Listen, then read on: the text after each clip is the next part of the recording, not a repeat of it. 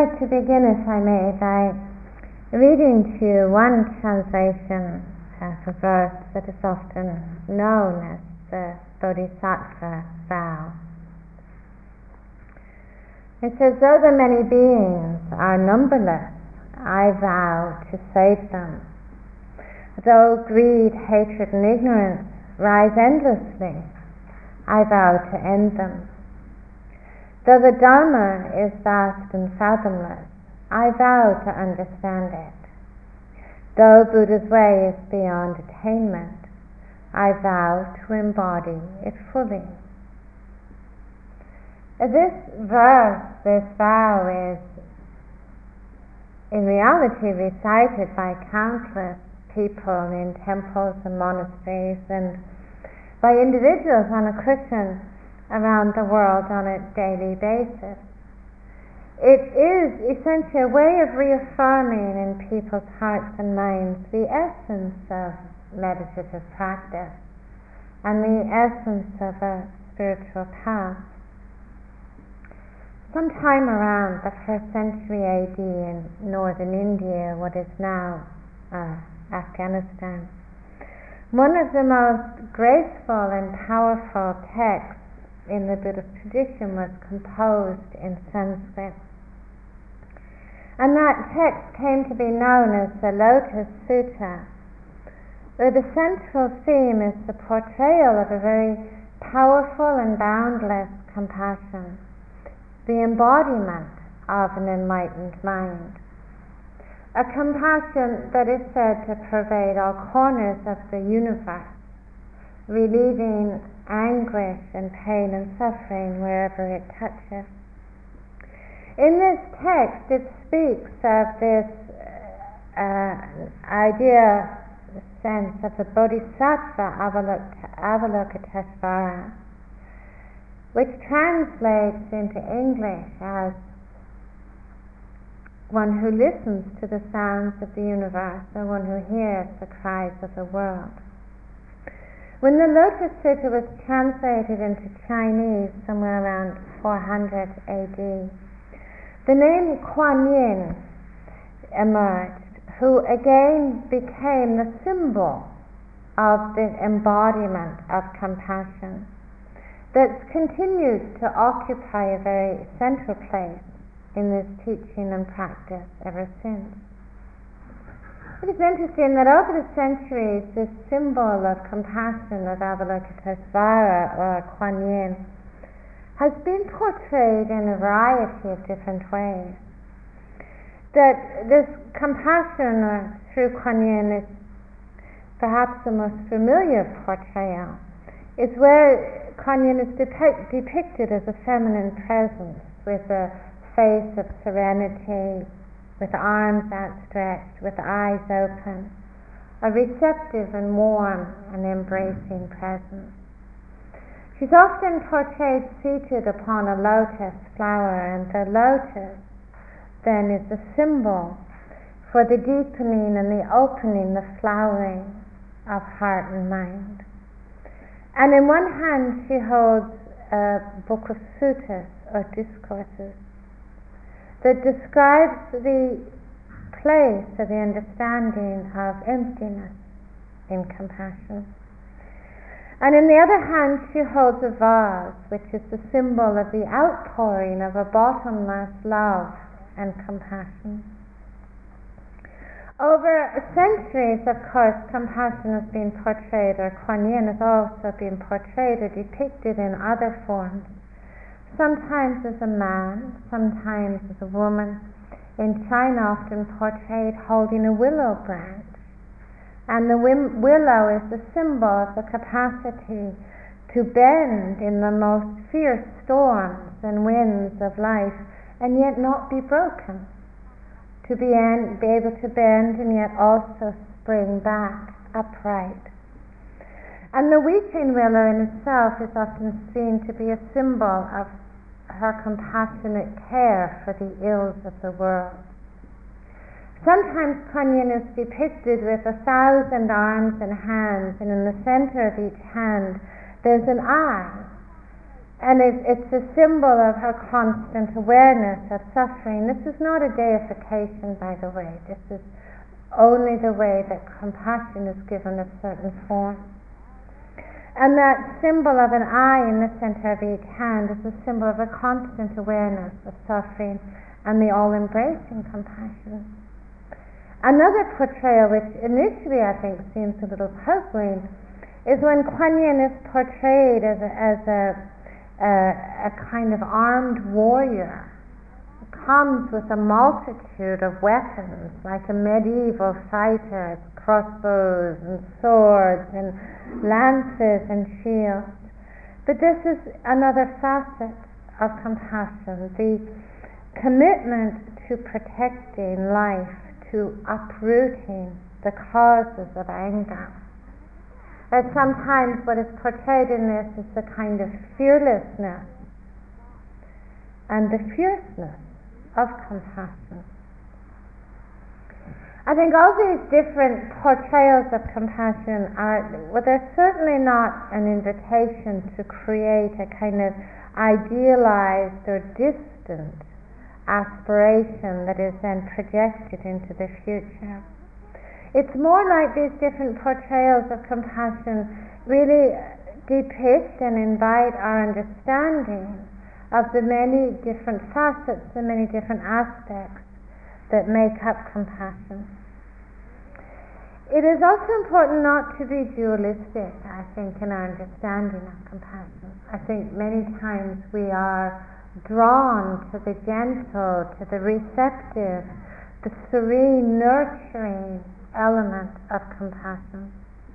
But it is important to remember that compassion is also at times fierce and fearless when it wholeheartedly engages with the end of suffering. It is almost as if this compassionate receptivity and compassionate agency are just different expressions of one whole. Central to profound compassion is commitment. The commitment to ending sorrow and suffering in all its forms. It's also a commitment to ending the causes of sorrow and suffering in all their forms. In this practice and teaching, it's also said that compassion emerges in a profound understanding of emptiness, and yet at the same time engages unconditionally with the world of the relative, with the very real world of people and events, of loss and sorrow and hatred and anger. In the Diamond Sutta, which is Sutta on Compassion, it said any bodhisattva, and if I use the word bodhisattva, if you're not familiar with it, it's often a word used to really depict a very profound commitment within someone towards the end of all suffering. It's a little bit more than that, but that's enough. In the Diamond Sutta, it said that any bodhisattva who undertakes the practice of meditation should treasure one thought only. Understanding perfect wisdom, I will vow to liberate all beings from the wheel of suffering and sorrow. And yet when vast myriads of beings have been liberated, truly no being has been liberated. Why? Because no bodhisattva who is a true bodhisattva entertains such concepts as self or others. This, I think, apparently paradoxical statement illustrates the powerful marriage of both understanding the nature of emptiness and yet being fully present in the very real world of beings who do suffer, who do experience pain and anguish. The bodhisattva is not an idealized figure who inhabits some other realm. The classroom of compassion and the classroom of the bodhisattva is this life. In the commitment to understanding the causes and the end of sorrow in this life. It's where there is created the mind and the heart of compassion. As I mentioned earlier, anyone can be compassionate at a distance when we're undisturbed and unchallenged. But true compassion is not forged at a distance. It's actually forged very often in the fires of conflict and sorrow and struggle. Shantideva was a great Indian mystic. Once put it, he said, whatever you are doing, ask yourself, what is the state of mind? With constant mindfulness and alertness, accomplish good. This is the practice of the Bodhisattva. Compassion is needed so urgently simply because there is life, there is sorrow, that at times seems bottomless.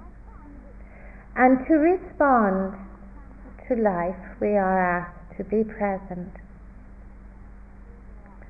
to understand the causes of sorrow wherever they arise. Compassion is not really about saving anyone. It is much more concerned with the open-hearted willingness to probe beneath the surface of pain and to bring to an end its cause. Milarepa, another great Indian teacher, once said, long accustomed to contemplating compassion, I have forgotten all difference between self and other. There is a universality to the experiences of grief, of anger, of fear, of rage, despair, of frustration. When we're in the midst of any of those experiences, we're often convinced that no one has ever felt this way before. And yet there is no pain that we can experience that hasn't been experienced before by another in a different time and place. This doesn't in any way lessen or diminish the pain we experience in our life, but more and more we come to understand the possibilities of the human heart, to know both pain and joy. I had a friend whose child died when she was very young, and after the death of her daughter, she felt desperately isolated and alone and grieving. And her pain was actually made worse because she felt so reluctant to keep on imposing the depth of her pain upon her friends and other people. So that when people asked her how she was doing, she would smile and say that she was doing okay and that she was coping, even though inwardly she felt almost a bottomlessness, anguish. And she found herself actually going to a group that really didn't have any agenda to fix anything. It was a group meant for people who had lost someone who they loved very deeply. And she said when she went to that group, it was a listening time, that she would sit and listen to one story after another, one story of a broken heart after another that so much reflected her own. And she said she found in that group, just in that capacity to listen and to be listened to, that this was the place where her healing began. We can see that there is so much sorrow and pain in this life that is born of a very profound and unquestioned belief that we exist as separate and independent from the rest of the universe. In our lives we often feel and believe and live this separateness. And in the depths of that belief, it's perhaps inevitable that one of the primary concerns in our life comes to be our own survival, the protection and the enhancement of this isolated and separate self. Sometimes I think we feel to be one vulnerable and fragile self living in a world of many separate selves. And they don't always feel benevolent. Sometimes we're competing with that world, sometimes we're anxious about it, sometimes we're craving the attention of it. And we don't always sense or appreciate the way that our vulnerability or our feeling of vulnerability is reflected in the myriad of mirrors of countless beings around us. What we perhaps do begin to sense is that anxiety and sadness are the mood of this feeling of being isolated and separate. It's feelings that anxiety and sadness are feelings often very difficult to embrace. And because they are difficult to embrace, instead we tend to fill our lives up with busyness, with doing, with distractedness, the layers of camouflage that we often believe that protect us from feeling that underlying sadness. There's a poem by Pablo Neruda called Keeping Quiet. He says, if we were not so single-minded about keeping our lives moving, and for once could do nothing, perhaps the huge silence might interrupt the sadness of never understanding ourselves and of threatening ourselves with death. Perhaps the earth can teach us, as when everything seems dead in winter and later proves alive. As I mentioned today, the gap between self and other, it's not neutral and it's not empty. That the gap between self and other is where anxiety and sadness and fear and prejudice live. Our belief in ourself as separate and isolated is a belief that essentially segregates us from the rest of the world. We think of ourselves as my body, my history, my family, my wants, my needs, my fears, my likes, my dislikes, my mind, my heart. These all belong to the territory of me and mine, separate from you and yours. Sometimes in harmony and sometimes in conflict. Sometimes we get a common bond of preferences. We get a common bond of identification. You know, our likes or opinions are shared by another, and then we create an us. Again, often existing separate from them. Sometimes in harmony and often not. Recently I was reading a newspaper article that was trying to track down the causes of one of the more recent outbreaks of violence in Ireland, Northern Ireland. And when they investigated it, they discovered it happened when two women went out shopping, one Catholic and one Protestant. And when they were returning home with their shopping from opposite directions, they had to pass by each other on the sidewalk, and both of them refused to give way to the other.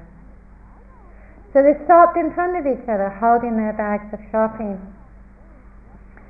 It began with insults being exchanged.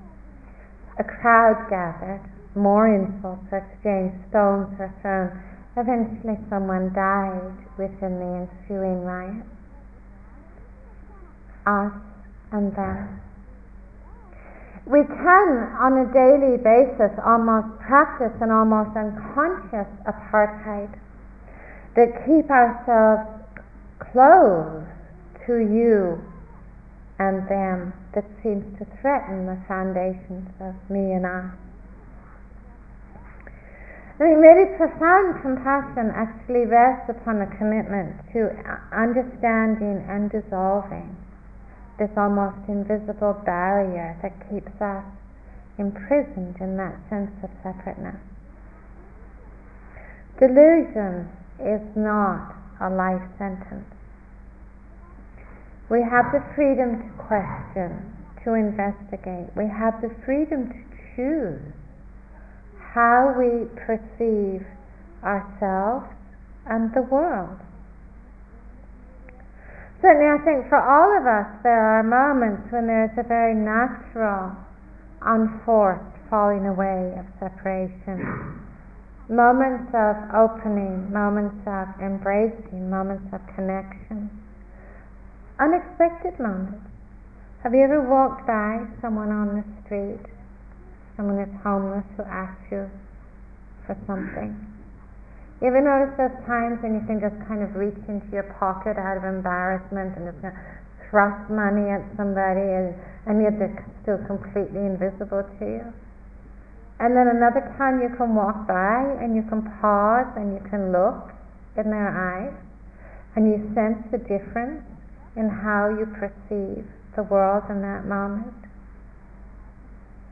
Sometimes we look at the frailty of an elderly person and we can feel their frailty quivering in our own hearts. The moments of opening don't have to be lucky accidents left to chance. I think we can be relentless in our questioning of separation. I think we can be quite relentless in probing the ways that we might perpetuate this sense of division. I think we can, through meditation and questioning, challenge this seemingly almost impenetrable core of self, this ideology of self. It's not enough always just to want to feel compassionate, although this is very important. It's certainly not enough to hold fine theories of emptiness. Somehow we need to translate that longing and that wanting into the language of direct understanding and experience. And this is part of fierce compassion, the commitment to melting barriers. When we look at our sense of self, what does it rest on? Our appearance, our body, our personality, our history. This is the story of ourselves. You know, the story of ourselves is built on all of this. Sometimes it seems like a very long story, a very long saga that began before we were even born. But it's not an eternal story.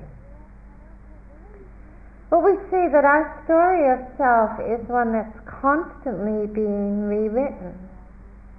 Sometimes it's being rewritten through new experience, sometimes through understanding.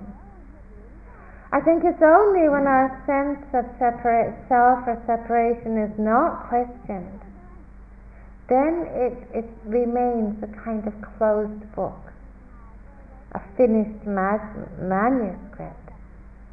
And I think that's when we're really imprisoned in our story. Our story and our sense of self can be written by what we cling to and identify with. My gender, my opinions, my race, my thoughts. When our story is written by what we cling to, I think that's when it often continues to foster and deepen a sense of separation. How do we define others? How do we define this sense of them? We identify them by race, by body, by history, by our religion. When we can see that when our story rests upon clinging, we have an investment in separation. We often don't even want our assumptions to be challenged, because then who would we be? We can see that it is often fear that keeps us holding and clinging to this sense of self. And the more strong our fear is, the degree that we want to objectify others. We see this so quickly, like imagine maybe today somebody has offended you, or maybe in the recent past somebody has offended you. How often it's our sense of me that's offended, isn't it? Myself is offended. And when someone offends us, how immediately we want to objectify them, we can't just feel, oh, they offended me. Instead, we have to write this long story about, what a terrible person they are, all the things that are wrong with them, all their imperfections. They get longer by the moment. Whatever we cling to leaves us open to being offended, afraid, and distant. Recently I had this weird experience where, I have a teenage son, and you used to have friends come hulking around the house, and they took up a lot of space and they made a lot of noise. And usually they would ignore me, or the language of grunts. And if you've been around teenagers, the language of grunts, how you doing, Sam? He's not a major communicator. And once in a while one would come and they'd try and be really polite, and make conversation with me. And there was this young man.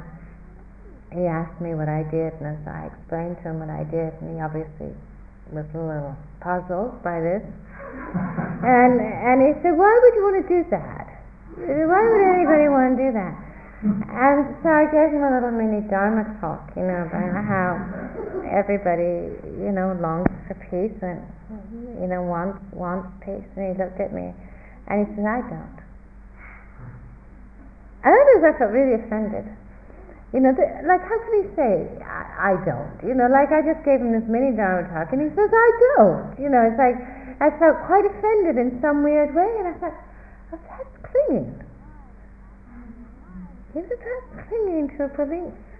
And immediately the sense of other is there. I was invited in America last year to take part in the peace vigil after the attacks on September 11th, and as you can imagine, most people who went to that day had a lot in common of wanting to find some reconciliation and understanding.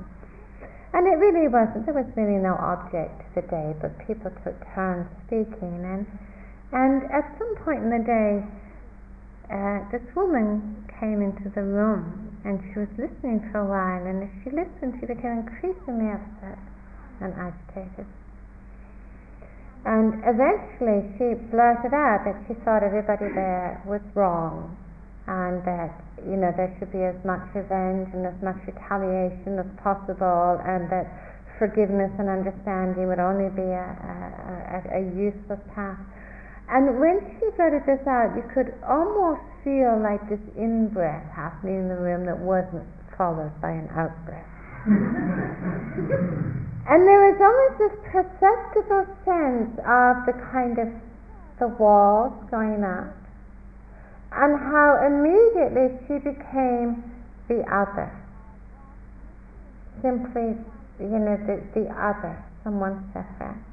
What was so good and so important in that space was the kind of shared willingness to sense that, to look at that, to question it, and to begin to at least find the willingness to sense, of course, the lineage of hurt behind what she said, rather than this freezing into other. It is often what happens in our life. The moment someone is frozen into other, it becomes the end of the story. And those are the times when we really look at what does compassion mean in those moments. Very often I feel compassion really means the willingness to cross the borders in our own hearts and minds the borders created by what we cling to, because those are the borders of fear. Because if we aren't willing to cross the borders in our own hearts and minds, I think we can live in a state of almost perpetual anxiety and anger. Shantideva put it, he says, the mind does not find peace, nor does it enjoy pleasure or joy, nor does it find rest or courage when the thorn of hatred dwells in the heart. In brief, there is nothing that can make an angry person happy. Unruly beings are like space. There's not enough time to overcome them.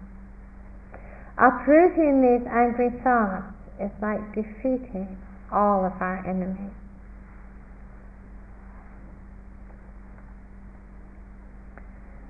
Our story can be written by clinging. It can also be written by compassion, by a willingness to understand, a willingness to embrace and understand the causes of suffering and to end them through wisdom. We all clearly have an appearance in the world, a story in this life. I mean, my story is different than your story. Your story is different than the person who sits beside you. And our story is born of the conditions of our lives, conditions of which we're not always in control. But the story is never the whole. One of my teachers, Melinda, once said to me, the thought of your mother is not your mother. The thought of ourselves is not the whole of ourselves. It's also true that our story is no obstacle to profound compassion. In many ways, when we can embrace our story, we understand its potential for creating sorrow or for creating healing and joy. Well, to embrace our story is to embrace all stories. It's the path of the Bodhisattva. Milarepa said it, just as I instinctively reach out to care for and heal a wound in my leg as part of my body, why should I not reach out instinctively to heal and care for the wound in another, wherever it exists, as part of this body? Compassion does not imply that we never feel anger, outrage, or fear. Injustice and harshness, oppression, prejudice, of course they evoke a response in us. And anger and fear carry the energy with them to really awaken us. We never feel more awake, in fact. But that energy can be channeled into harm or understanding, into perpetuating sorrow or relieving it. This, I think, is really the fearlessness of compassion. That none of us can choose not to engage with the world that we're part of. That we can only choose how we engage with the world we're part of. And compassion does ask us to be engaged in every moment, to know when there's a time for really receptivity, for listening, for stillness. Sometimes we need that. Sometimes we really need to know how to be still and to be empty in the face of suffering, to listen to the cries of the world, knowing we can bend and also come upright. But I think also compassion asks us to know when we need to be fearless.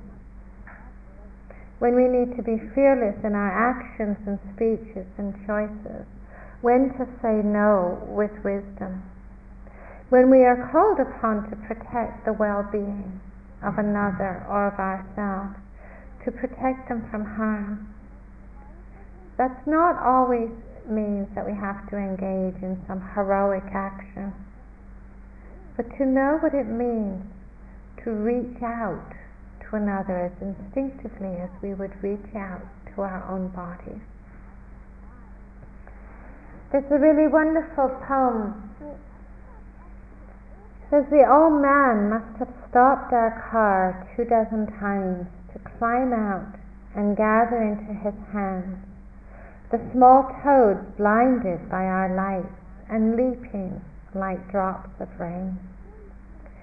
The rain was falling a mist about his white hair, and I kept saying, you can't save them all.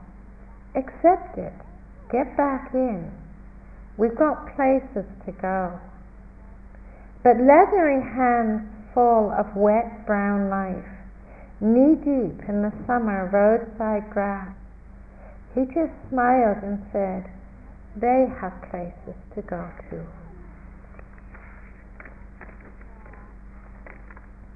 Just as compassion doesn't measure the worth of any act or response to reduce suffering, neither does compassion really measure the value of suffering itself.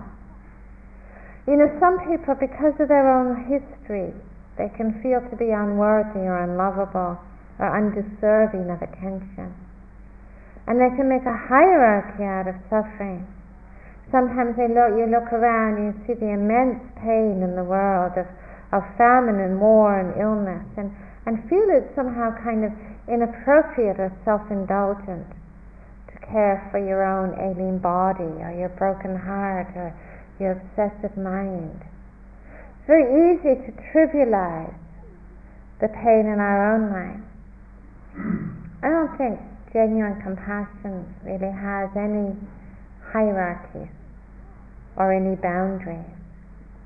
And if we don't know the way to be patient and steadfast, to receive and tend to the pain in our own lives when they arise, how could we ever expect to find the patience and the steadfastness to listen to the cries of the world? Receiving and listening to the pain and sorrow that arises in our own life at times, we are enabled to more deeply receive and understand the pain in all hearts and minds and bodies. I think we in the world are perhaps endangered most of all by an unwillingness to listen, to understand pain and its cause. So I think if we ignore pain, then the capacity that we have for understanding and for healing, I think it just gets channeled into perpetuating separation and deluded activity.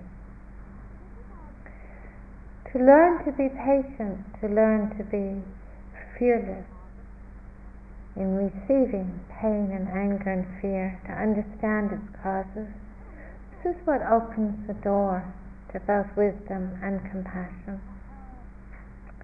Making no distinction between self and other. I think we take our seat in a kind of firmness and openness in the midst of the storms of the world.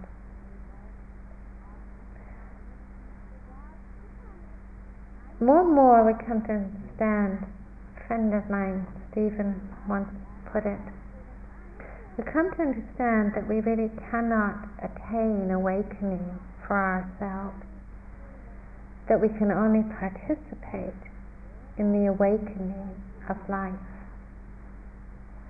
And when we do this practice, when we undertake the practice of compassion, it really is in that intention to participate in the awakening of life. If we have just a couple of moments quietly together.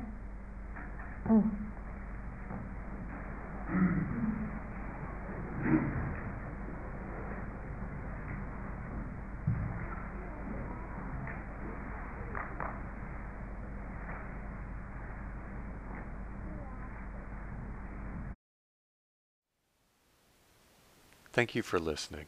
To learn how you can support the teachers and Dharma Seed, please visit dharmaseed.org. www.gaia.org/donate.